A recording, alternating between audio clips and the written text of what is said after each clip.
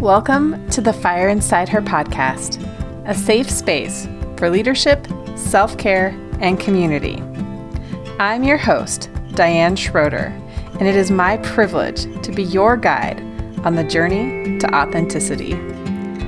It is one of my favorite times of year, March Madness, where we get to watch the NCAA men's basketball tournament. This tournament is always really special to me because it's one of my favorite memories with my dad. We spent years, my childhood memories, watching college basketball, and it was always fun to watch the excitement of the tournament for the upsets and, of course, the champions. My favorite team is the University of Kansas, and I always go with my heart and hope that they win. Last year, they finally did win, which was exciting. Even more exciting than that experience was 5 years ago when I got to go to the Final Four in San Antonio, Texas with my brothers and one of my best friends. When we got the tickets, we had no idea who the Final Four teams would be, and it just so happened that KU was one of them. They didn't win. They got knocked out before the final, but it was still such a great experience. One of my favorite college coaches, who is a legend, is John Wooden. He's called the Wizard of Westwood. He was the head men's basketball coach for UCLA. In 12 years, he won 10 Division I titles, and 7 were back-to-back. He is truly a legend. One of my favorite quotes from John Wooden is, "Be more concerned with your character than your reputation, because your character is what you really are, while your reputation is merely what others think you are." This quote got me through some difficult, bumpy times in my leadership journey, and I reflect on it quite often.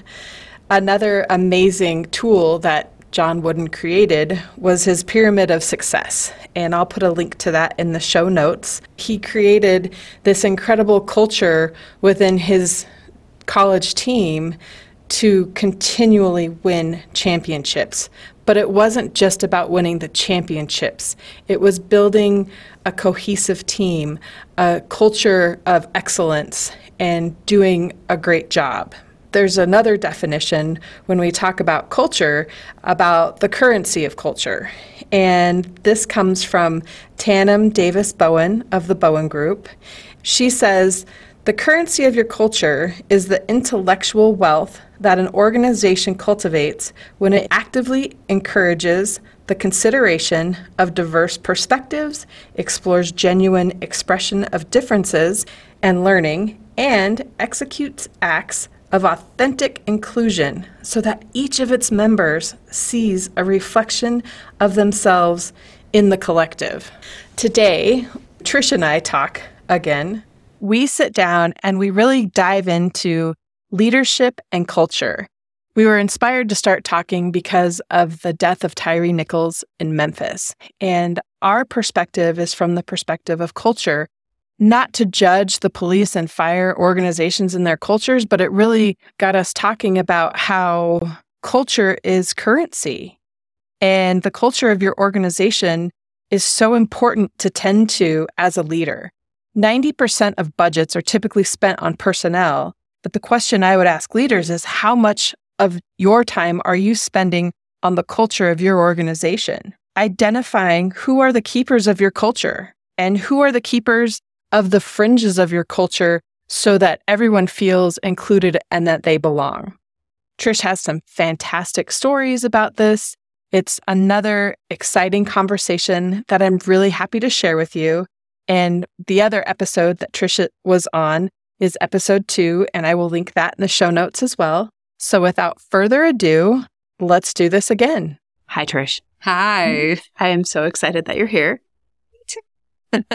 So for those of you listening, this is Trish Connolly again. She was on the show, I believe it's episode 2, but the official show will be in the show notes. She's here this weekend. Her and her husband flew out so that we could go see a concert tonight with me and my partner. And we thought, why not take this opportunity to be in person and record a quick podcast session on leadership and culture? I am so excited to be here. Yes. And really what got our conversation started, first of all, we always have the best conversations when it comes to leadership. Yes. And what really got this conversation started is, talking about the recent events that happened in Memphis, and zero judgment as far as, we don't know the whole story in Memphis. We know that there's multiple sides to every story. So we're not armchair quarterbacking the events that took place or questioning the leadership that both the police and fire department, their leaders, the journey that they're taking them on through this experience. But it just brings up a good topic on leadership and belonging and culture specifically. And I know that you and I have always talked about the importance of, I think it's really important that we just, continue to have that conversation from our perspective as leaders in male-saturated professions, how we navigate that and really the importance of it, because it seems simple, right? Like if you have a good culture, you're going to have good people. Right. And your people are going to feel good in the organization they're in. It's simple, and yet monitoring and having a good culture in your organization is really challenging. And I think it's really challenging for leaders to wrap their head around, because it's not an easy button to do. Yet it's, for me, my perspective, it's the most important work that leaders need to be doing all the time, is assessing their organization and the culture that they have in their organization and continually making tweaks as the organization develops and as things happen in life that impact their organization and culture. Right. It's the evolving. Yeah, absolutely. And growing with the organization. And I think, it's really easy to say, okay, we're checking the lists. We have a recruitment team, we have a retention team, we have, a talent acquisition, whatever you want to call it, many words of trying to get good people. But if you get good people into your organization, they're not going to stay in the organization if it's a crappy culture. Especially good people won't stay because culture is important to them. Yes. And so, yes, like we do, especially in our industry, in the fire service, which we know we're behind tremendously with that DEIB concept. And I think everybody has their hands in it currently. They're developing their DEI committees. But you're right, like all that work is not going to impact that organization until they write their culture. Mm-hmm. And they understand that culture is the most important thing. It's the right work. Correct. And I couldn't agree more. And I guess, then, okay, so how? How do you make sure you have a healthy culture? And how do you make sure that everyone feels like they belong and they are accepted for who they are? And we're not just talking about male, female, people of color, underrepresented groups, but everyone as the collective. How do you create a culture where everyone feels that they belong and they matter? And it's a healthy, functional culture that really should drive then recruitment, retention, because if you have a great place to work, the recruitment and retention of talent, it's going to take care of itself. Exactly. People are going to know that this is the place to work. And how you do that, that is the great question. What I think is really important is that leaders understand that this is something they have to be very explicit in the culture they want in their organization. They have to act that culture at all times.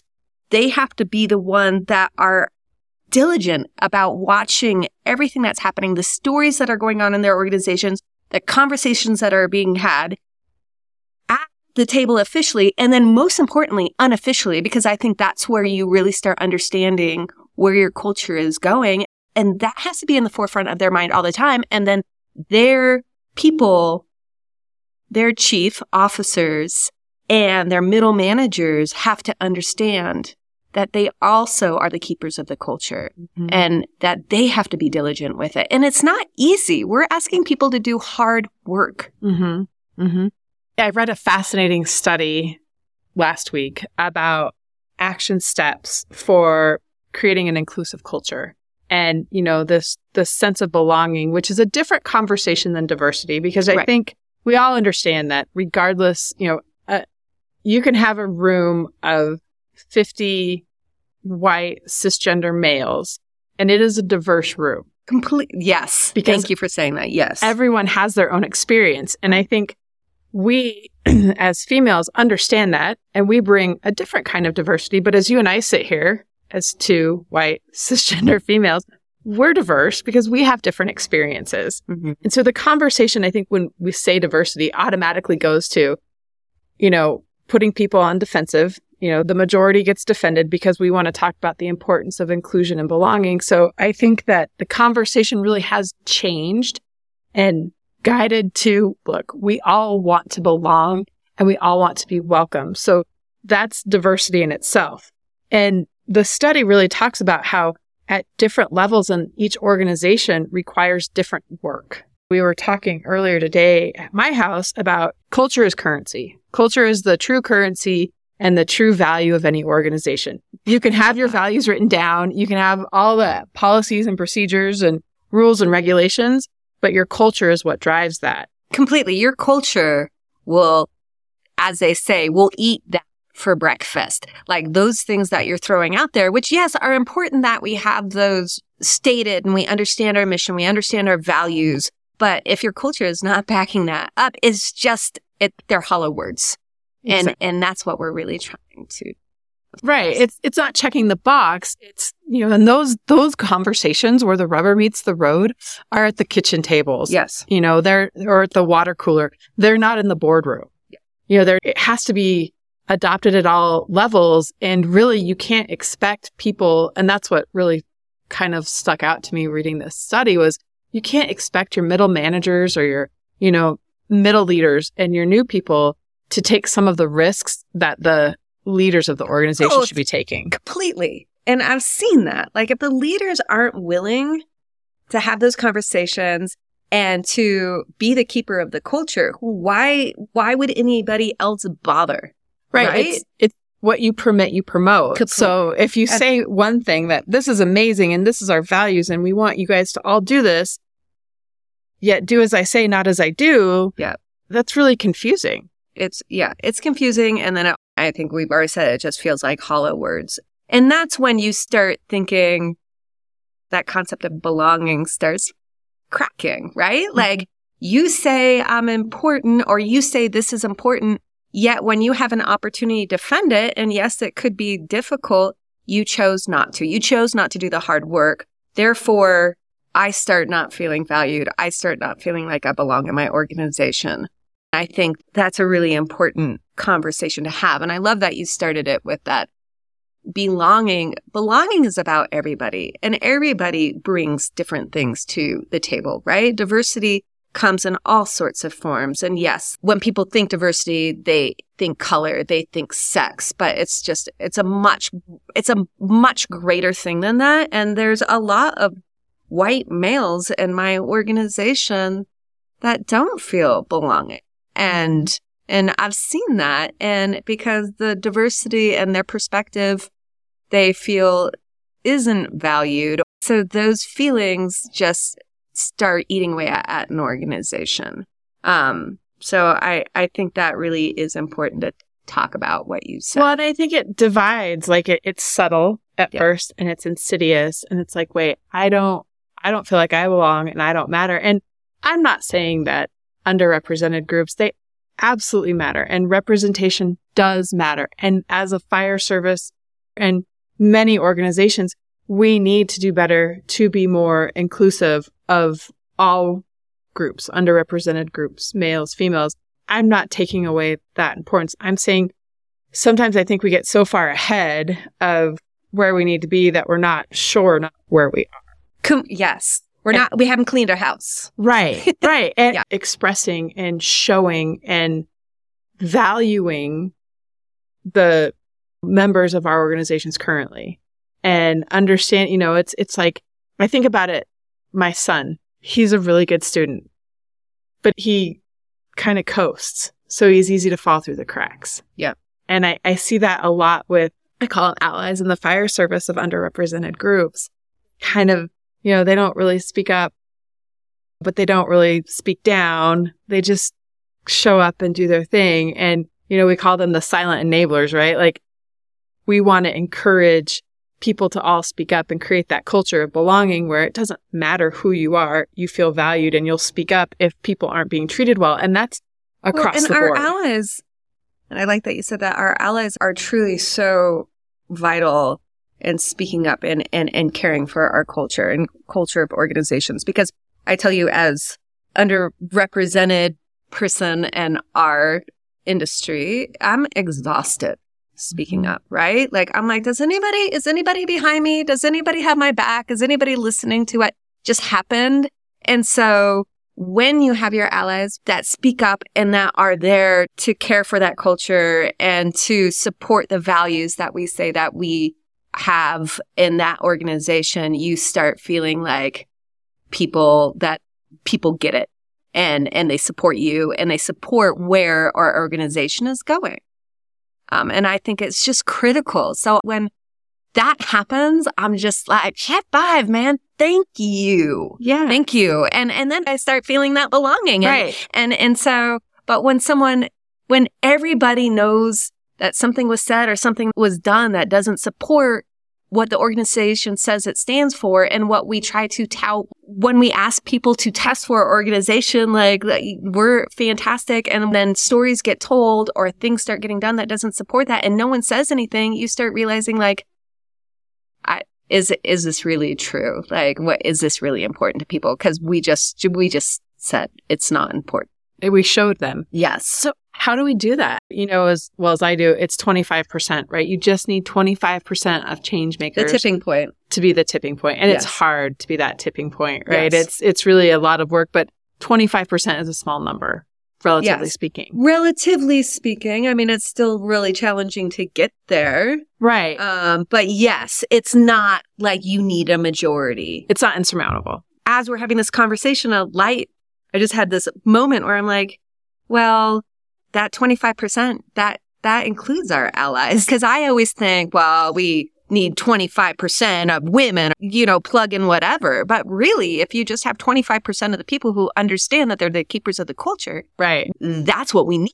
It's empowering. And I think what's really important, because you brought up what happened in Memphis. And so I've been listening. It's really hard to listen to. And these stories are so hard to hear over and over and over again. But what I think is really important, that leadership and leaders and people and organizations need to realize that when we don't keep our culture, when what we allow can destroy us, right? And Yes. so that they're going through that right now. What they allowed, what happened could very well have been supported by their culture, and now they're being destroyed by it. And we don't know what the details are, but it does appear to be that way. And it's hard because I can think throughout my career of times where, the culture eats itself. Absolutely. And it becomes the lion's den. It becomes really toxic and unhealthy where no one feels safe. Completely. No one feels like they belong. And no one feels seen. And people are feel empowered that they continue to exhibit and to act in behavior that is destructive. And I think this is what we need to be really careful that is not happening. And that's how important, for me, I'm like, this is how important culture is, that it can slip and be steadily moving in this negative direction unless we're constantly vigilant. Mm-hmm. That easily can happen. Well, it becomes that priority. You see it, and it starts with difficult conversations. It also starts with empowering your employees and giving them tools for like emotional intelligence and really understanding their own selves and giving people in your organization the space to do some professional development on themselves. Absolutely. I think we wait until, you want to be a leader? Okay, then we're going to start with the professional development. But why wouldn't we just call it human development as an adult? Start giving people those tools when they're new to an organization. That culture ground up, that's one layer of it, and then, so that's a place you could start at the beginning. And then it becomes about accountability, like empowering everyone to be accountable to align what you see your culture being, what you say your values and your mission is, and aligning those by holding people accountable to them. Absolutely. Like when people see other people not being held accountable, they start realizing that, false words are being spoken. And so I completely agree with you. And I feel like that culture starts from the second they even test for your organization, that first interview. I feel like that mission, vision, values is really important. And that is really something that is developed by the entire organization, is held true and is pervasive through the organization. For us, we bring it up in testing. We bring it up in our annual evaluations. Is our goals of the organization supported by our values? Like, what are our values? And is our goals reflective of that? And having that central in our communication, in our strategic planning. Yes, so that's really important. But then you have this really difficult thing to put your hand on, which is your culture, that also has to be pervasive through everything you do, everything you say, and every story you hear. And yes, everybody has to be held accountable to it. It's interesting because I was asking the guys that I work with, and some of them are younger. And so I'm asking about diversity and all these things and belonging. And one of the kids, I call him a kid, he's a kid, but he said, Chief, do you ever think that maybe that this is a problem upstairs and not necessarily a problem within the organization? Like, do you really, is there a miscommunication? He doesn't necessarily see it the way that I see it. And again, we start, in leadership roles, we're thinking one thing and we've got to change. Is it the entire thing that has to change? Is it a few people that has to change? Is it like a rank that has to change? Is it a generation? So many questions. Is it a shift? And that's even complicated too, especially in the fire service, because now we're taking people that come from diverse backgrounds. And oh, by the way, you're going to live together for 48 hours at a time. You're going to see a lot of traumatic things. You're going to have to deal with a lot of stuff. And we want you to be a healthy, functional culture. Yet, how many of us come from healthy? We don't have a healthy family, right? So again, recognizing how complicated it is, but I think also talking a little bit, if you don't mind sharing, about your engineer last summer. We were talking about how he was an example of creating an inclusive culture. Yeah. And white, cisgender male. Yep. Who was a light. Yeah.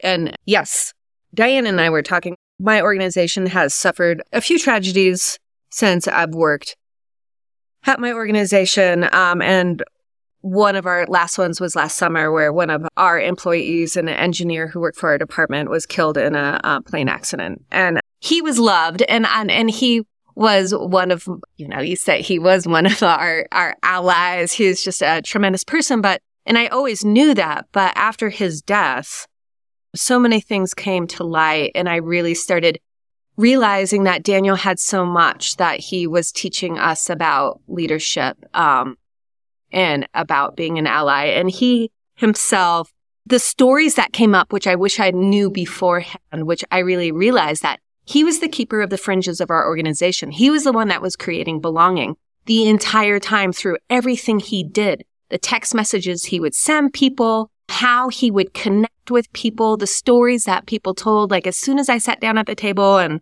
he had a female firefighter just hired. And of course, being a female and a male saturated culture can feel overwhelming. And he was immediately like, I heard your dad flies airplanes. I cannot wait to meet him. And would figure out how to connect with someone and then keep that connection going.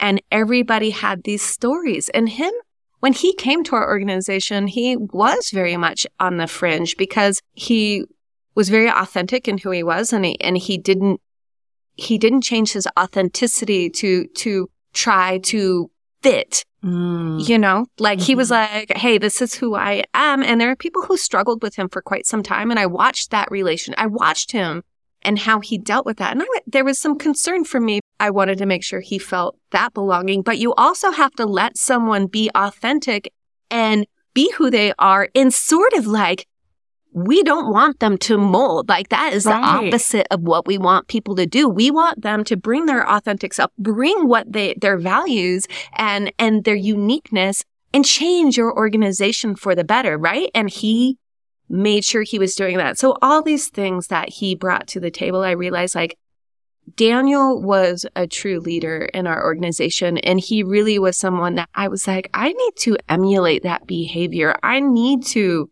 take care of the fringes. I need to make sure people are bringing their authentic self to the table and then making sure that people are giving them room to be who they are. And sometimes, like you said, that can be a very painful, it can be a challenging and painful process. And I'm sure it was for him, but he never backed down from that. And he made his way there and then made our culture so much better.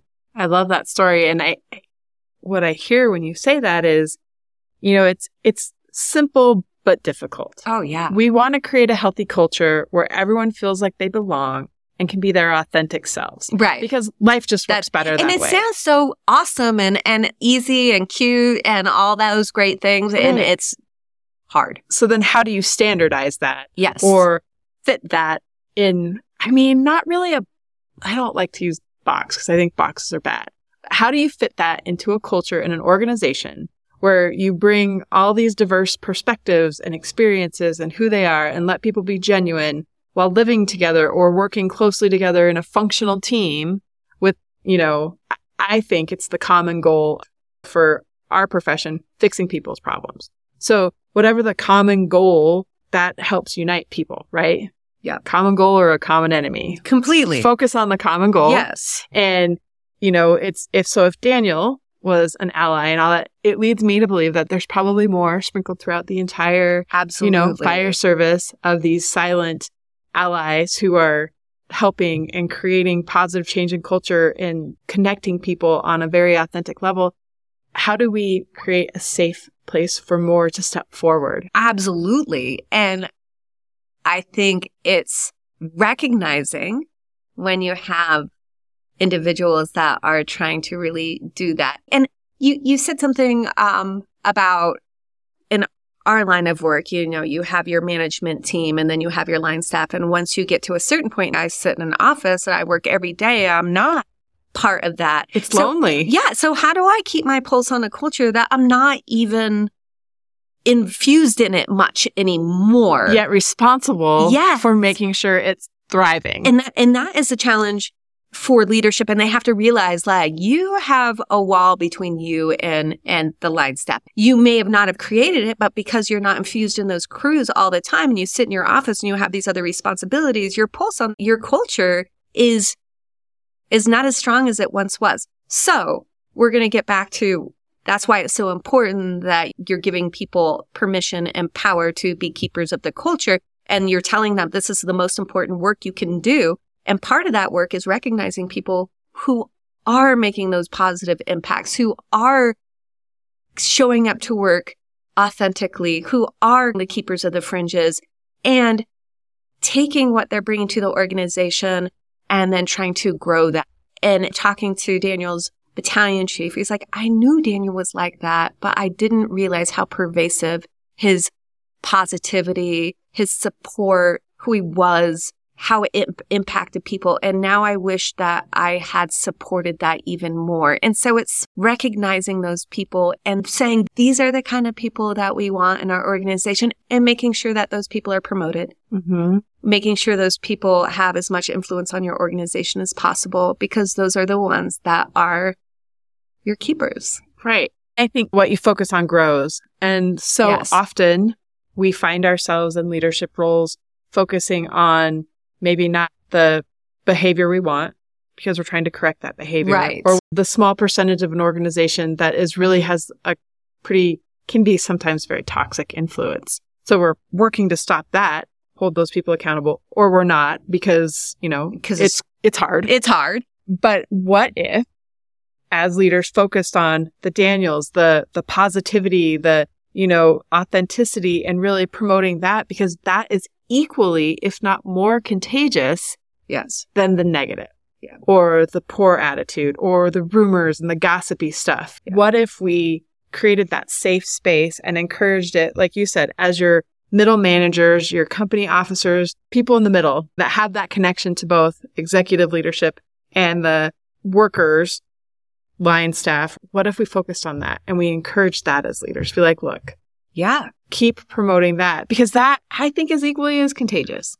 Absolutely. And I feel like when you have people in your organization that are trying to do that and their work is not recognized and they're not supported because that work is hard, we could see them just getting burnt out on their work. Just like I don't want to be the one that's always saying, hey, can we use these terms? And hey, we're not looking at like that anymore. I don't want to be the one that's always stepping up saying, please, like, let's talk about firefighters. Not firemen. We don't want to burn our people out who really want to make positive impacts on your culture. So yes, I think it's so important that we recognize that and the power those people have in the organization. And people may not recognize that power until they're not there anymore. And that's a really sad thing. Mm-hmm. But I think for me, what I can do to perpetuate Daniel's legacy is I can realize that that work that people may not talk about it all the time, but it is making huge impacts, and to support that. At the same time, we do have to recognize when we have some toxic things going on in our culture is to realize that leadership is hard. And that's part of the tough leadership is addressing that toxicity and figuring out how to correct that, because what we allow, we support. So also at the same time, we need to be doing that. But I agree. I think we forget that part of supporting the culture, supporting the people that are doing a really good job developing it in the way we want it to be developed. It's the humble, kind of subtle, I'm assuming it sounds like Daniel was. And I can think of people that I've worked out for my career that are like similar. And, they may not want, when you say recognition, it's not like they want rainbows and unicorns and, glitter bombs every time they come to work to like, you're here. It's look, I see you. Yes. I recognize you. Thank you for all the work you're doing. How can I help make it better? Completely. Or what can I do to support you? So it doesn't have to be a big thing. It's a sidebar conversation. Give me ideas. How do you do this? Like pick those brains, because they're gems, and it's really, really important to, acknowledge that. And I love that you say that, because one thing that Daniel did, and he would text me, he'd text the chief, and he'd say, I recognize the work you're doing is really hard. I recognize that you guys have such challenges and you may not always feel supported, but I want to say I appreciate the work you're doing, and you're doing great work. And that I'd be like, you, right? But like that was small like that. And I think those are the little things that you did all the time. And those are the little things as leaders that we need to be doing all the time. I'm trying, and it can be challenging. We have these jobs we need to do. I get really task focused. I love to make lists and then check boxes off and be like, I'm moving forward. But really, the right work also is in getting in front of people and having conversations. I try to write notes to people saying, congratulations on this, or thank you for your work on this. And so people feel recognized in your organization. And I think that also is the work we need to be doing all the time. And that's the hard work, because for me, I feel like I'm not moving my tasks forward. Right. Well, it's a lot of things. You're juggling a lot of things. It's walking a fine line as a leader, because the same, you've also got to be able to hold people accountable. And I think a lot of times leaders struggle with that. Like, I can't have a personal relationship with you because I might have to hold you accountable. And I personally disagree with that. I disagree as well. It makes it really hard to be authentic and genuinely lead your people if you don't care about them. Completely. And care about them on a deep level. However, it also means you care about them enough to hold them accountable. Absolutely. One of my mentors always said to me, I keep this close to me when I have to have those difficult conversations, is that when you come to that space with someone because you really want them to be successful and you realize this is a barrier to their success, then you're having the right conversation. It's going to be hard, but you're coming there with an open heart and you want the best for the individual. And always remember those difficult conversations, if they're backed with the heart and if they're backed by really wanting that person to be successful, then it's the right conversation to have. And when you don't have that conversation because you're scared of it, you are doing such a disservice to that person and your organization. Mm-hmm. It's just really important to keep that in mind. It is, and it's ongoing. And those aren't skills that necessarily come natural to a lot of leaders. I definitely think it's probably a more feminine aspect of leadership. It's the more emotional side. It's not so much strong, masculine, do as I say as I do, but really tapping into your feelings. And I'm not talking masculine, feminine as men and women. We all have both qualities. Absolutely. It's the yin and yang of life, but really kind of tapping into that. And it opens you up to be vulnerable, not just authentic, but vulnerable, because now you're showing people that you care. And that can be kind of scary too. Yeah. I also think part of culture struggles is the technical problems versus adaptive challenges, which we learned about several years ago. Yeah. And I see how true that is. And so for people listening, like a technical problem is, I'm having a hard time getting this software on my computer to work. Can IT come fix it? Boom, they fix it. Now the problem is we're having struggles with our culture. Great. Can we just have IT come fix it? Right. It doesn't work. And a lot of times we really want it to work because technical fixes are usually pretty easy. You can get it done in a time frame. The thing works now and life goes on. Culture, or those adaptive challenges, you're changing hearts and minds. And you are, at the tip of the spear. You're trying to, understand people and explain things in the microcosm of your organization while funneling all the information from the metaverse and the society of what's going around to try to keep your bubble healthy and functioning. And I think with adaptive challenges, oftentimes you're disrupting. It's a disruptor sort of thing, right? You're going to make people uncomfortable. You're going to ask them to really analyze their behavior, analyze their values. You're going to disrupt. You're putting the heat under the organization, and you're saying that, like, this isn't an easy fix, and this is going to be uncomfortable for all of us. And that's why people with adaptive problems, they shy away from adaptive problems, because that is just challenging. Well, and it becomes less about fixing the adaptive challenge and more about silencing the disruptors. It's like, you know what? I don't want to hear any more of these. It's too much change. It's too much, it's finding that as a disruptor, to find that balance of pushing at the rate organizations can handle it. Right. And still keep pushing, not get burned out from being the one pushing. Right.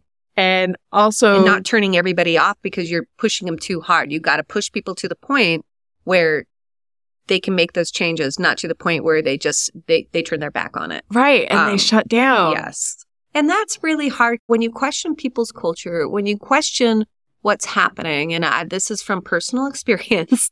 People are really defensive, right? And I think when they have something that they know isn't quite right, they come with their pitchforks and their elbows out. I'm like, okay, so what they're telling me is there's an issue.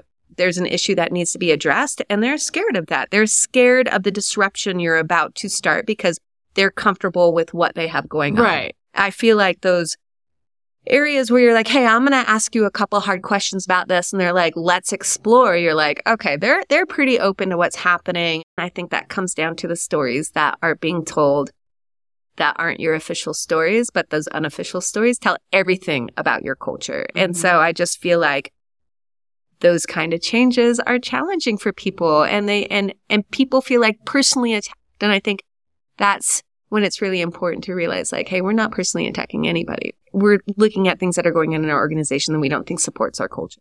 I think it also goes back even a step further. When you encounter that as a change maker, as like, look, I see that my culture is not healthy. I want action steps to take it. First of all, there's no roadmap that's like easily mapped out. I think it's pretty bumpy. It's, it's the same but different journey to learning to be authentic and really embracing who you are.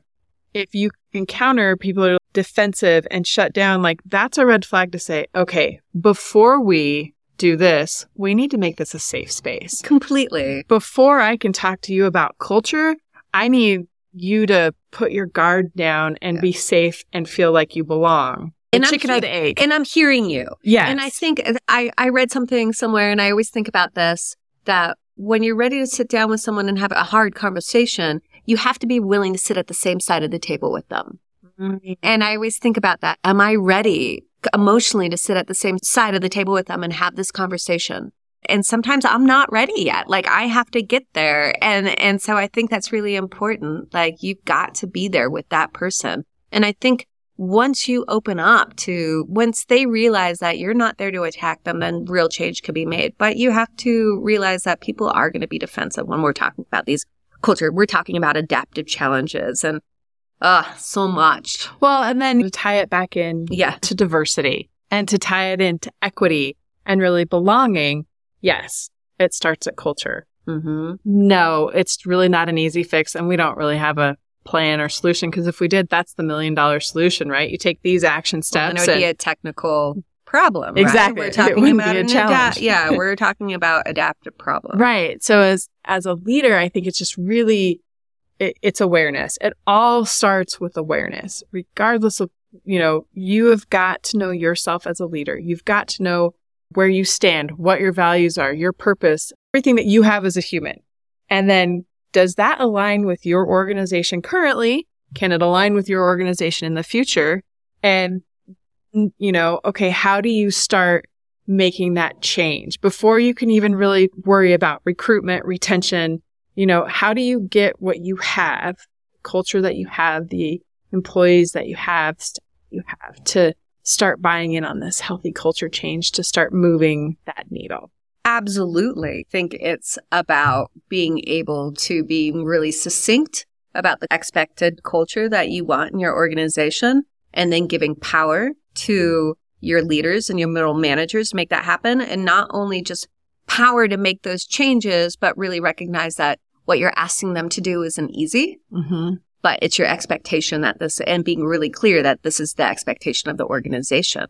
And then when people see that, then that helps shape that. But you can't do it all by yourself. You have to be clear where you want your organization to be and the culture you want to have. Mm-hmm. Then you have to create the people, care for it, and the expectation that this is the behavior you want. And then I think you need to have your ear to the ground to the stories that are being told, the ones that are negative, to the red flag those and being like, okay.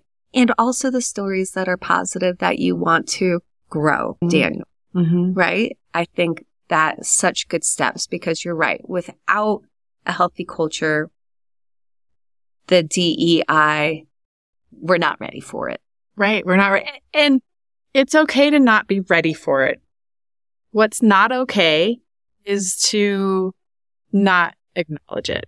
Right. To continue to do what you've always done because it's easier, because you just don't really know what to do, or because it's the way we've always done it. It's our tradition. It's our history.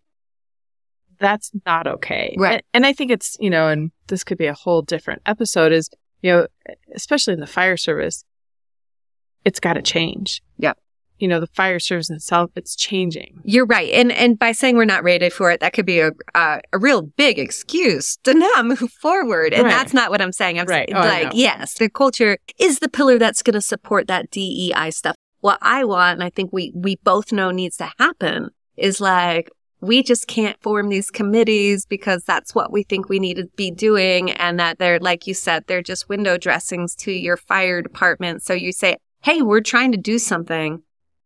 But to really make impact, we have to realize the foundation is your culture. And then you build on that foundation and you start making real change. Well, and if you put the work that we put in for EMS training, for fire training, for, all the actions that we take, if we put the same amount of work and passion and energy into creating a healthy culture and building inclusivity and building belonging and building, that psychologically safe space to come work, where people can be authentically themselves and they know that when they show up, they just belong and they can not have to worry about all those other things.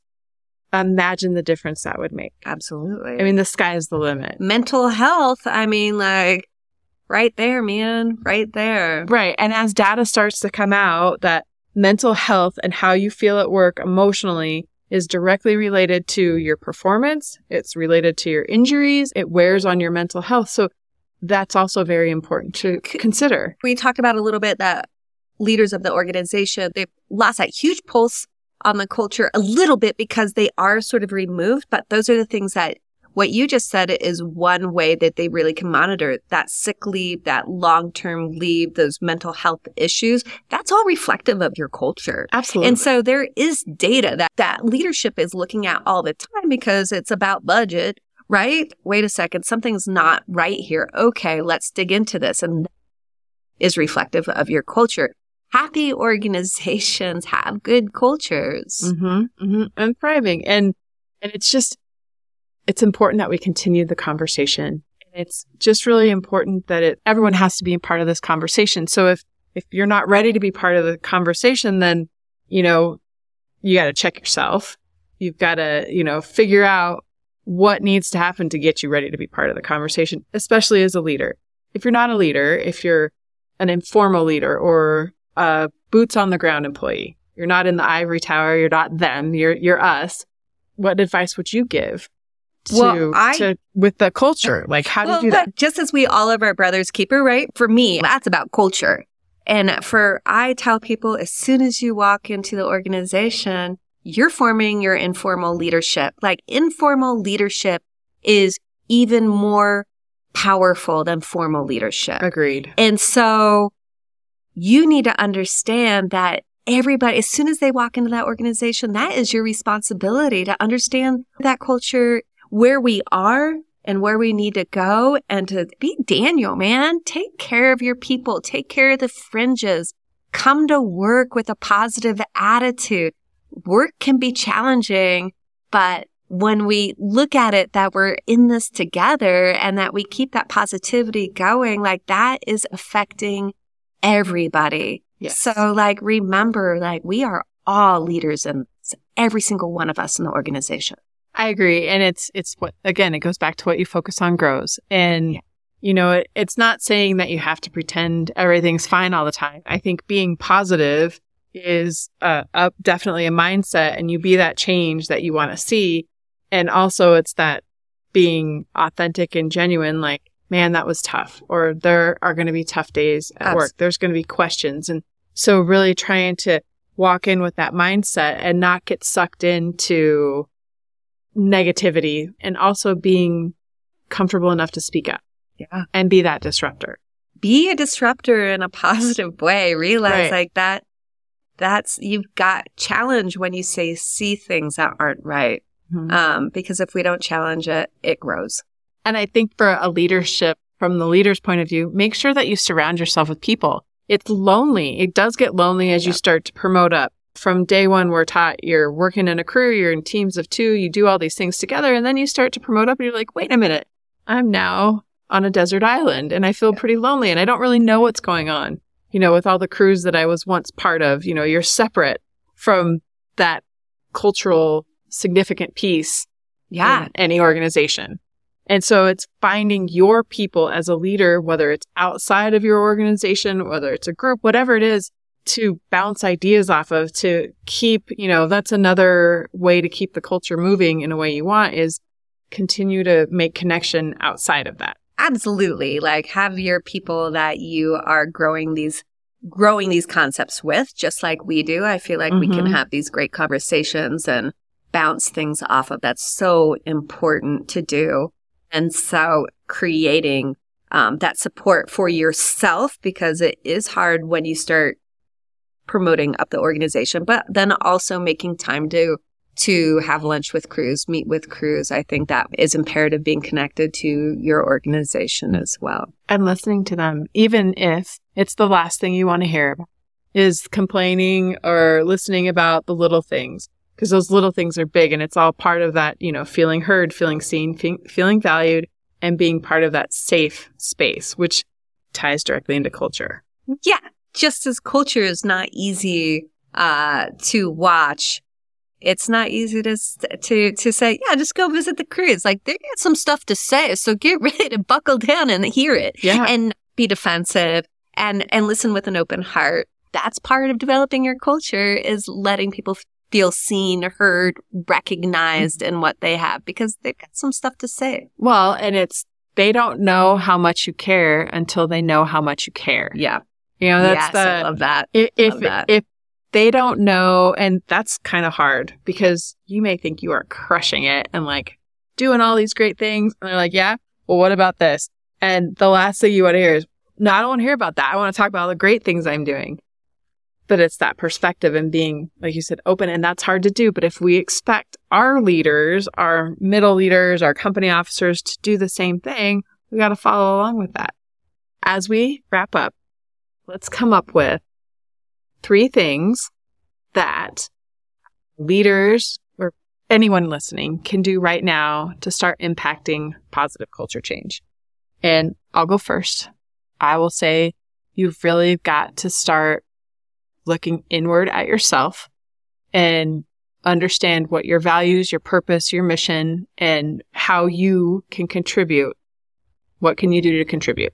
And are you contributing currently in a positive way or in a negative way? Yeah. And really kind of analyzing, look inward first, that one finger pointing out, 4 fingers pointing back at you. So that would be my first step, is look inward and really do a good self-assessment on yourself. I think, yes, I completely agree with you. I think another thing that leaders need to do, and I've said this over and over again, is just really listen to the stories that are being told in your organization. And not just those stories, those ones that are being had around the kitchen table, like we say the water cooler, whatever, not the ones in meetings, but those other stories. Those are the real ones that are telling you about your culture and about your organization. So listen up, and then don't be afraid.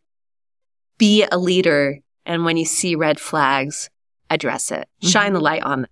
And those stories are going to tell you what those red flags or the good things that are happening in your organization. So pay attention. I agree with that. And I think the third thing would be patience. Patience, one of the benefits of being a leader is the ability to see ahead, see far out, see the end result. And, that's part of the training. That's part of whatever that's it is. The expectation everybody has of us. And that, right. And when it comes to culture and, everything else, that's going to take patience because you're changing hearts and minds. It's not a quick fix. And I think just having that patience to know that you are diligent and if you are consistent and if you can create that foundation, I think it's the peak and then it all falls into place pretty quickly. And then it becomes maintenance. There's that thing, and I think this goes with it, that your culture is like a building. And if you're not maintaining it, it's going to fall apart. So yes, it takes patience and it takes maintenance. It's continuous and it's hard because it's not always a checklist and we're all checklist people. We arrive and we figure out a problem, we fix the problem and we go back to the station or whatever it is. It's more about being curious and really, it's the inner work that's pretty hard, but definitely possible. So thank you so much. Such a fun conversation. Thank you for inviting me. As always, and I can't wait to do it again. Me too. Thank you for taking time out of your busy day to listen to this episode. I know how valuable time is, and I'm so grateful you have given me part of your time. Curious on what to do next? Go ahead and follow wherever you're listening to this podcast so you can get updates each week when new episodes are released. And head on over to thefireinsideher.com/audio for a free audio to help you get started on your self-care journey. Until next time, be brave, be kind, and be authentic.